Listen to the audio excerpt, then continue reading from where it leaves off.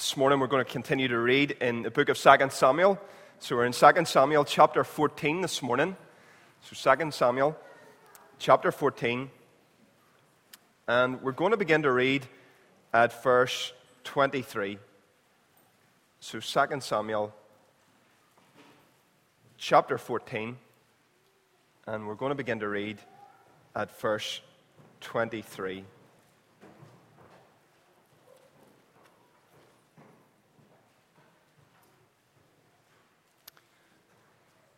And if you're reading in a Pew Bible this morning, you'll find that on page 318.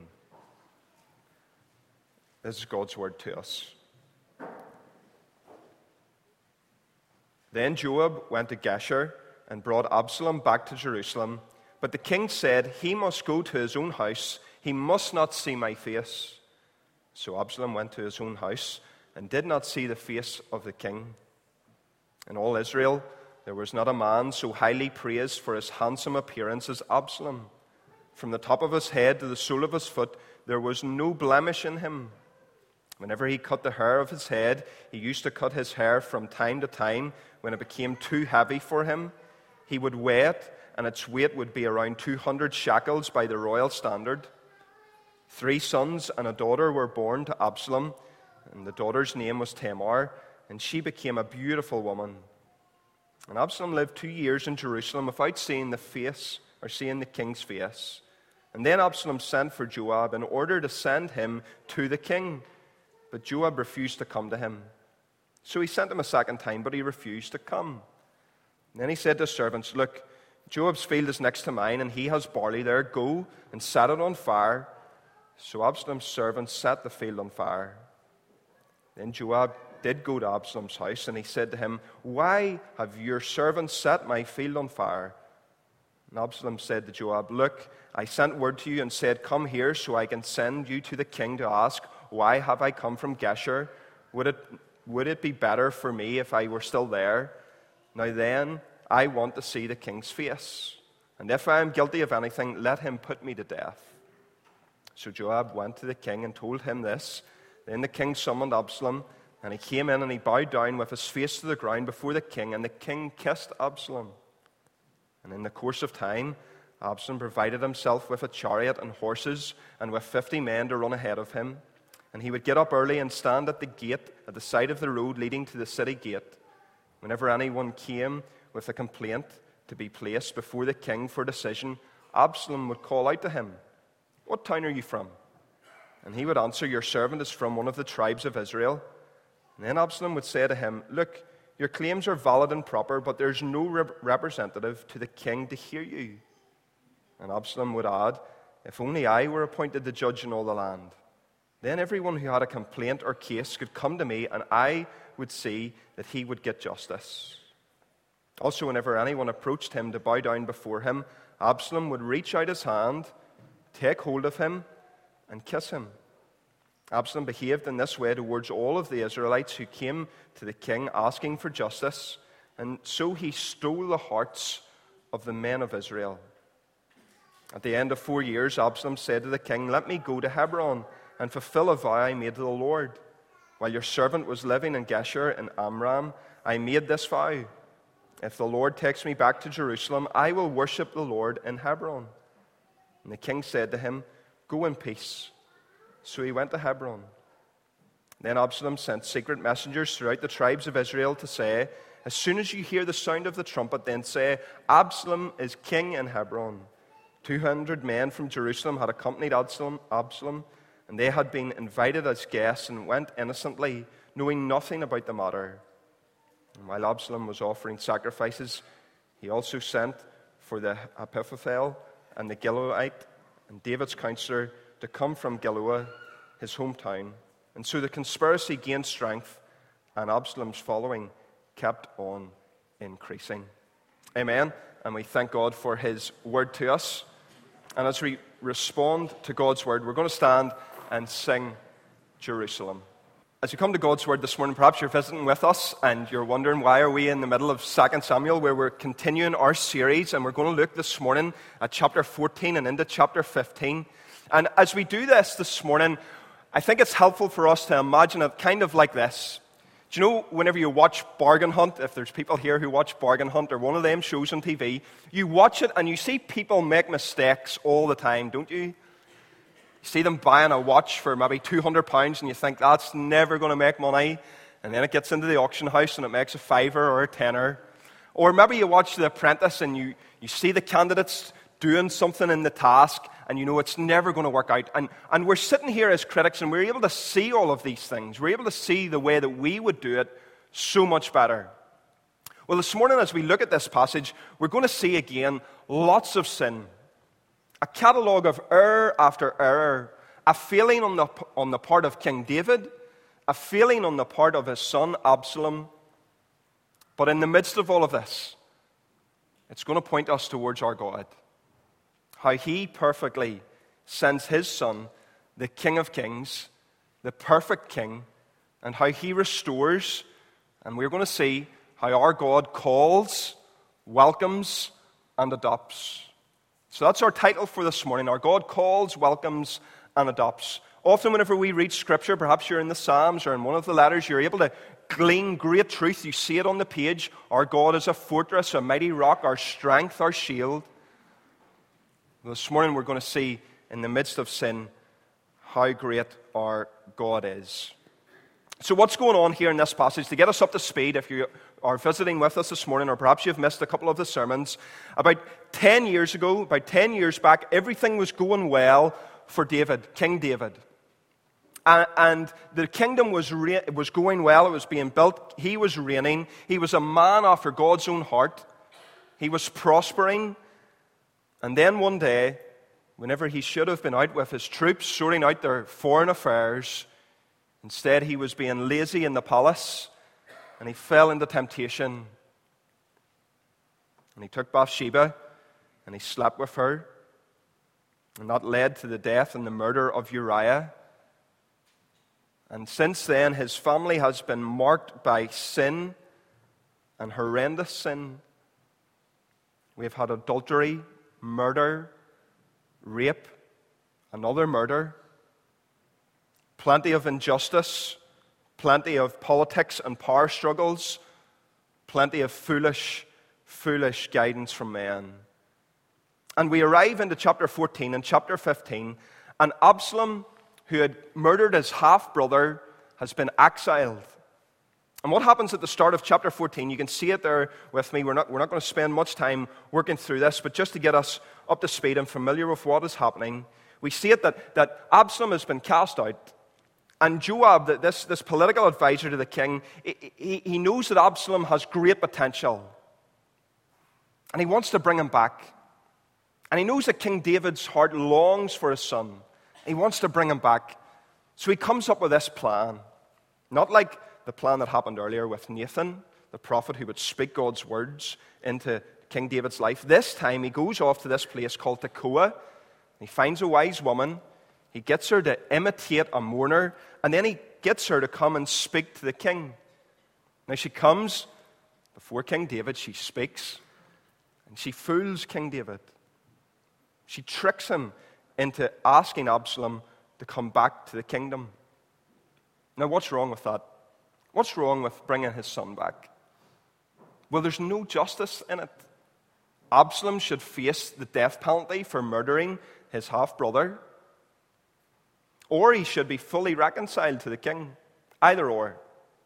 But what happens is we find ourselves breaking in again at verse 23, and we see that the king goes and he sends out the messengers to bring back his son, but then his son kind of just sits.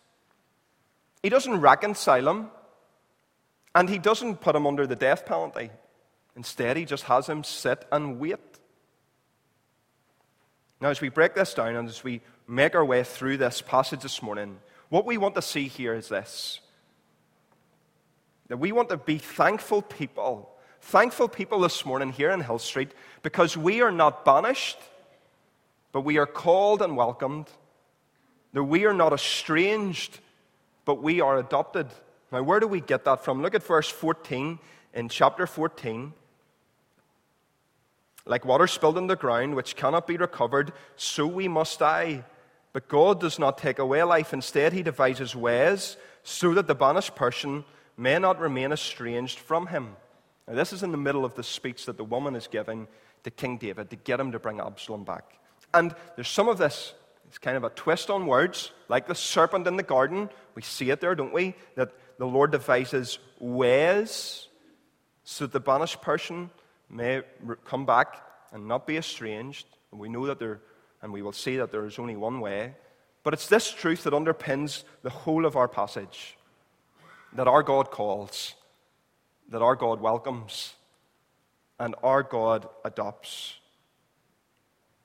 So as we look through this catalogue of errors in chapter 14 through 15, we see that King David does not act in justice. We see that King David has been led astray again by this woman from Tekoa. And we arrive at our first problem, and it's this, that Absalom is not reconciled. Absalom is not reconciled.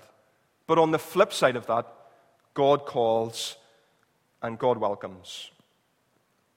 We know what it's like whenever we have an awkward relationship. Perhaps we have to mend a broken relationship with someone, and it's going to take some awkward conversation, and we have to think clearly and well about how we're going to manage that. Or perhaps on a lesser level, we have that one job around the house, that one job that we really don't want to do because we know it's going to take lots of effort and it's going to take lots of pain, and we really just want to push it off. Well, that's what's happening here. Instead of having the open and honest and difficult conversation, instead of attacking that job head on and getting it done, King David just pushes the issue away from himself. He grants Absalom the ability to come back to Jerusalem, but then on his return, a stalemate settles in. You see, Absalom, he won't repent. He won't come before the king and say sorry. He won't say, I acted wrongly. It was not my place to strike out and to kill Amnon. But he won't. And the king, he won't make the decision to either kill him or to fully bring him back and to reconcile him. So a stalemate settles in. And then finally we read that Absalom burns a man's field, or gets his servants to burn Joab's field so that he can get the attention of the king. He's fed up with this. Waiting. What's going to happen? So the banished one, the estranged one, the murderer, the plotter, the son who is cast aside, the son who is a stranger, here he comes. And he comes before his father, and he does not say sorry. He does not come in repentance. And in this passage, we see the mess of sin.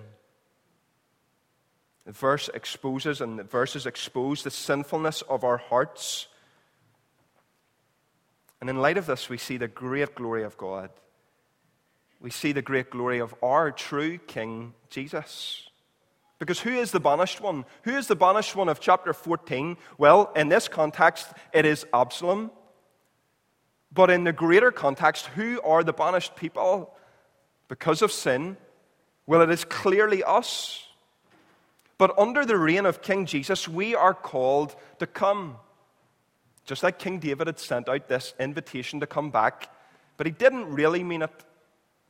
Jesus comes and he really means it, and he calls his people, the banished people like us, with sinful, broken hearts, with a catalogue of error after error after error. And he calls us to come to himself. Come.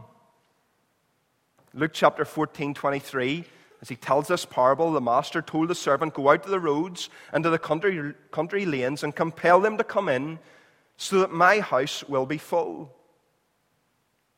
We are called to come. Not like Absalom here, who's left in a state of limbo. Am I coming fully back? Am I not? Am I going to be killed? Am I not?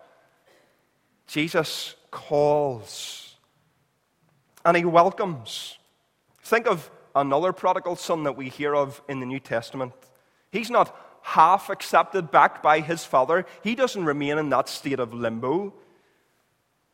The father doesn't say to him to come back, but then spend 2 years in an outhouse somewhere in the distance of the farm. He doesn't push him away. He doesn't try to forget him. He doesn't have the difficult relationship encounter. Instead, the prodigal son is welcomed by his father running towards him. A party, clothes, a ring, and a banquet. Now we see the difference here, don't we, between Absalom and David in the story of the prodigal son. You see, David doesn't rush to accept his son, and neither does the son come in true repentance to the father. Sin upon sin upon sin.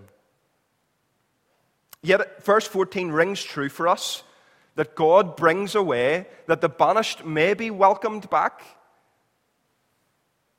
And the plan was simply that his son, the Lord Jesus, would come, the true king above all other kings, who would come and could bring us back, the banished people, back into the king's presence, fully reconciled to the king. The relationship mended, harmony between us and the king again.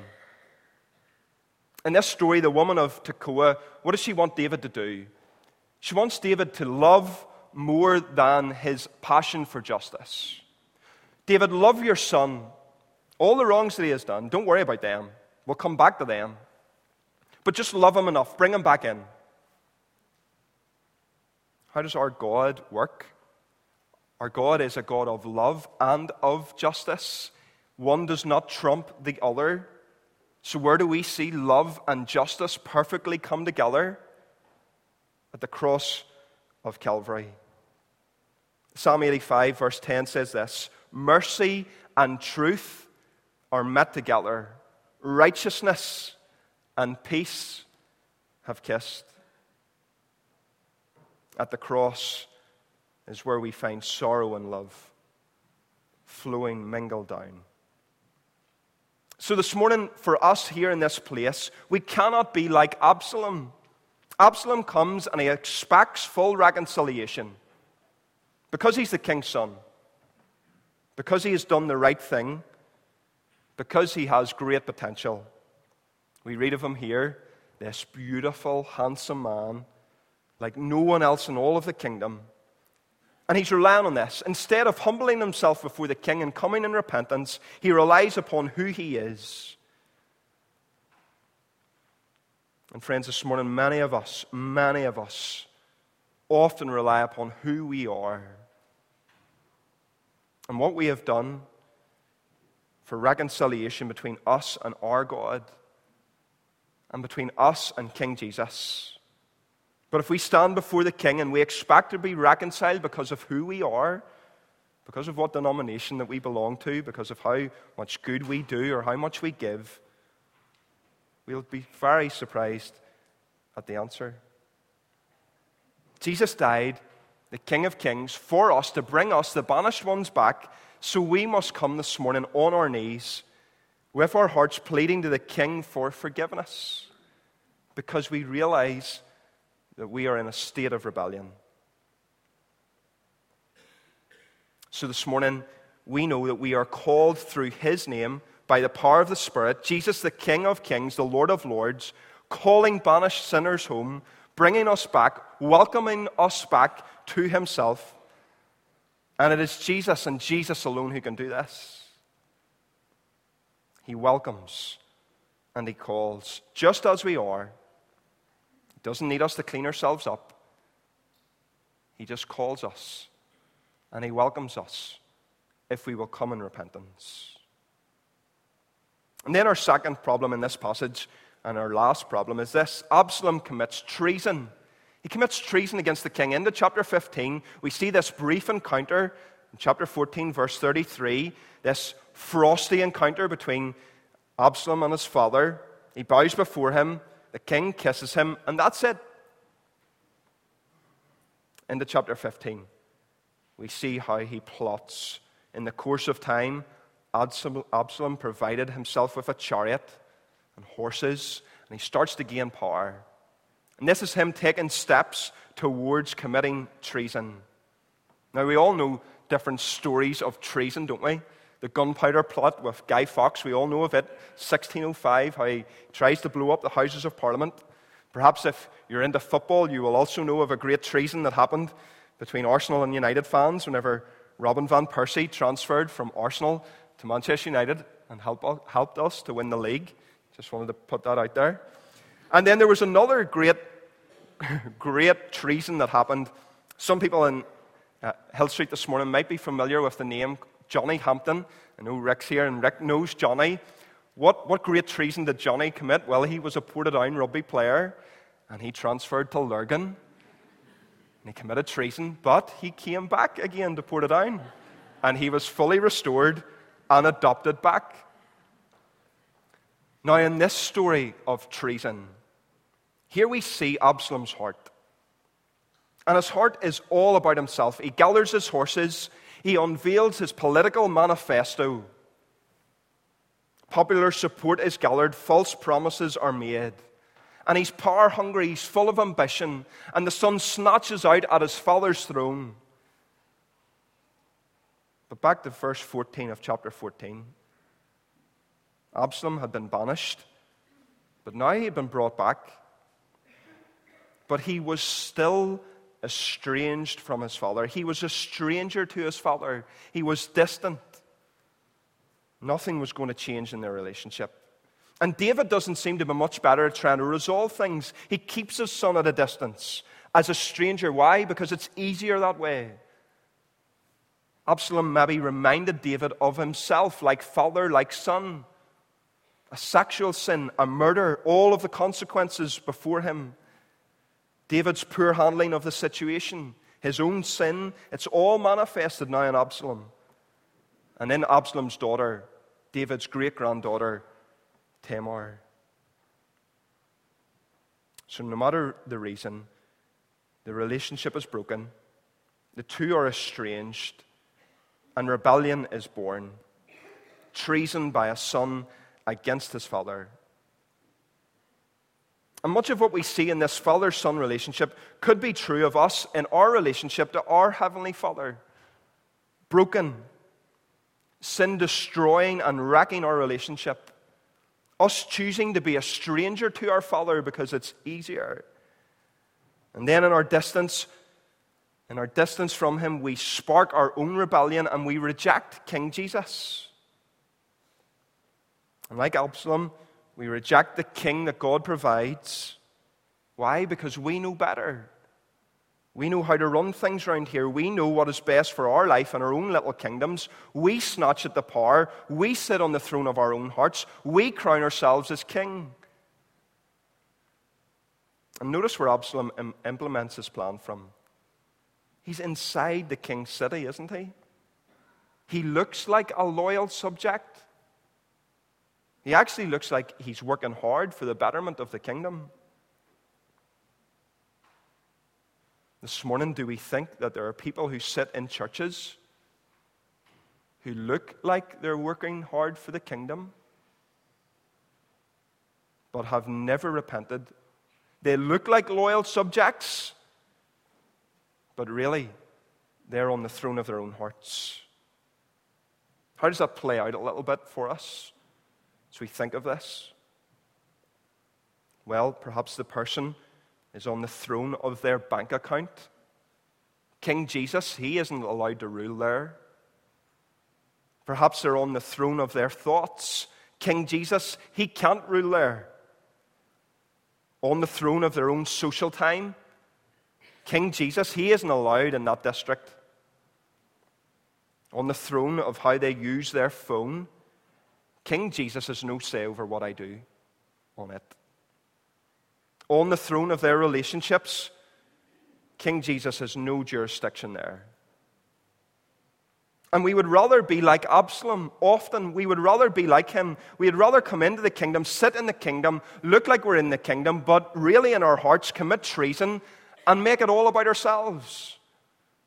Instead of sitting under the authority of King Jesus, we want ourselves to be on our throne. Friends, this morning, King Jesus is king over all. Why? Because you see, unlike the estranged Absalom, King Jesus enables us to be adopted back into the family.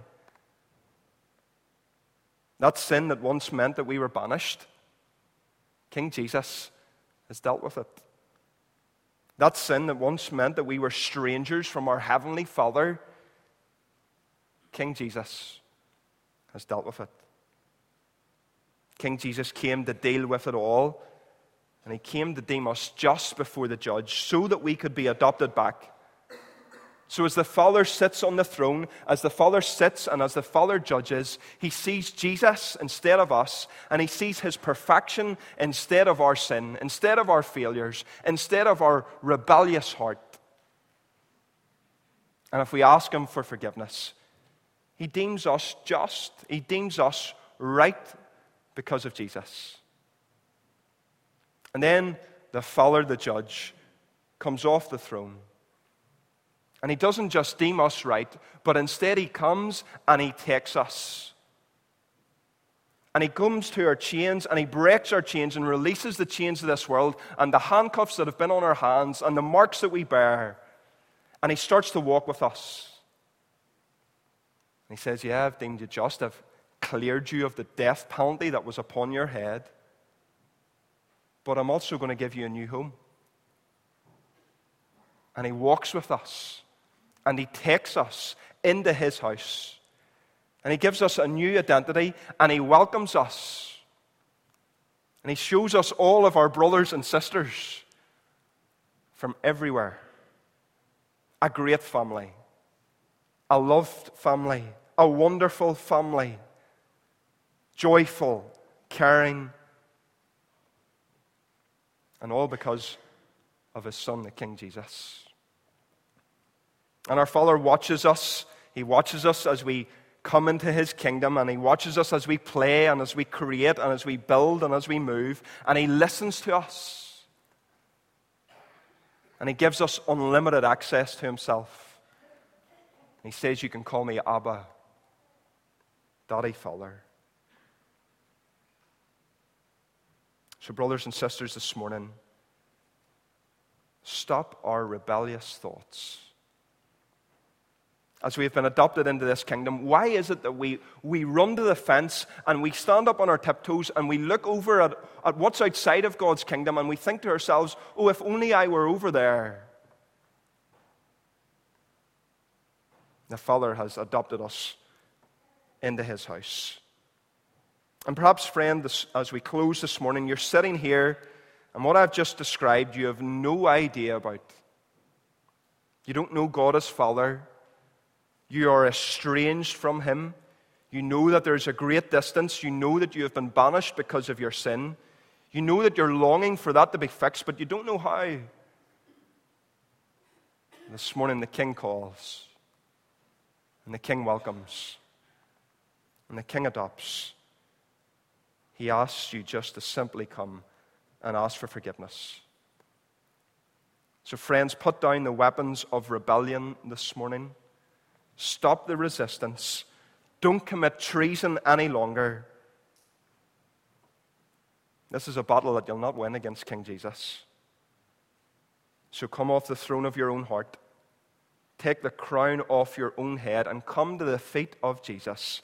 See the scars on His hands. See the scars on His forehead that He has suffered as He bore the crown of thorns for us. Kneel and ask for forgiveness and pledge allegiance to Jesus. We are not banished. We are called and welcomed. We are not estranged. We are adopted. Our God is the one who calls, the one who welcomes, and the one who adopts. We praise God for His word to us. Amen.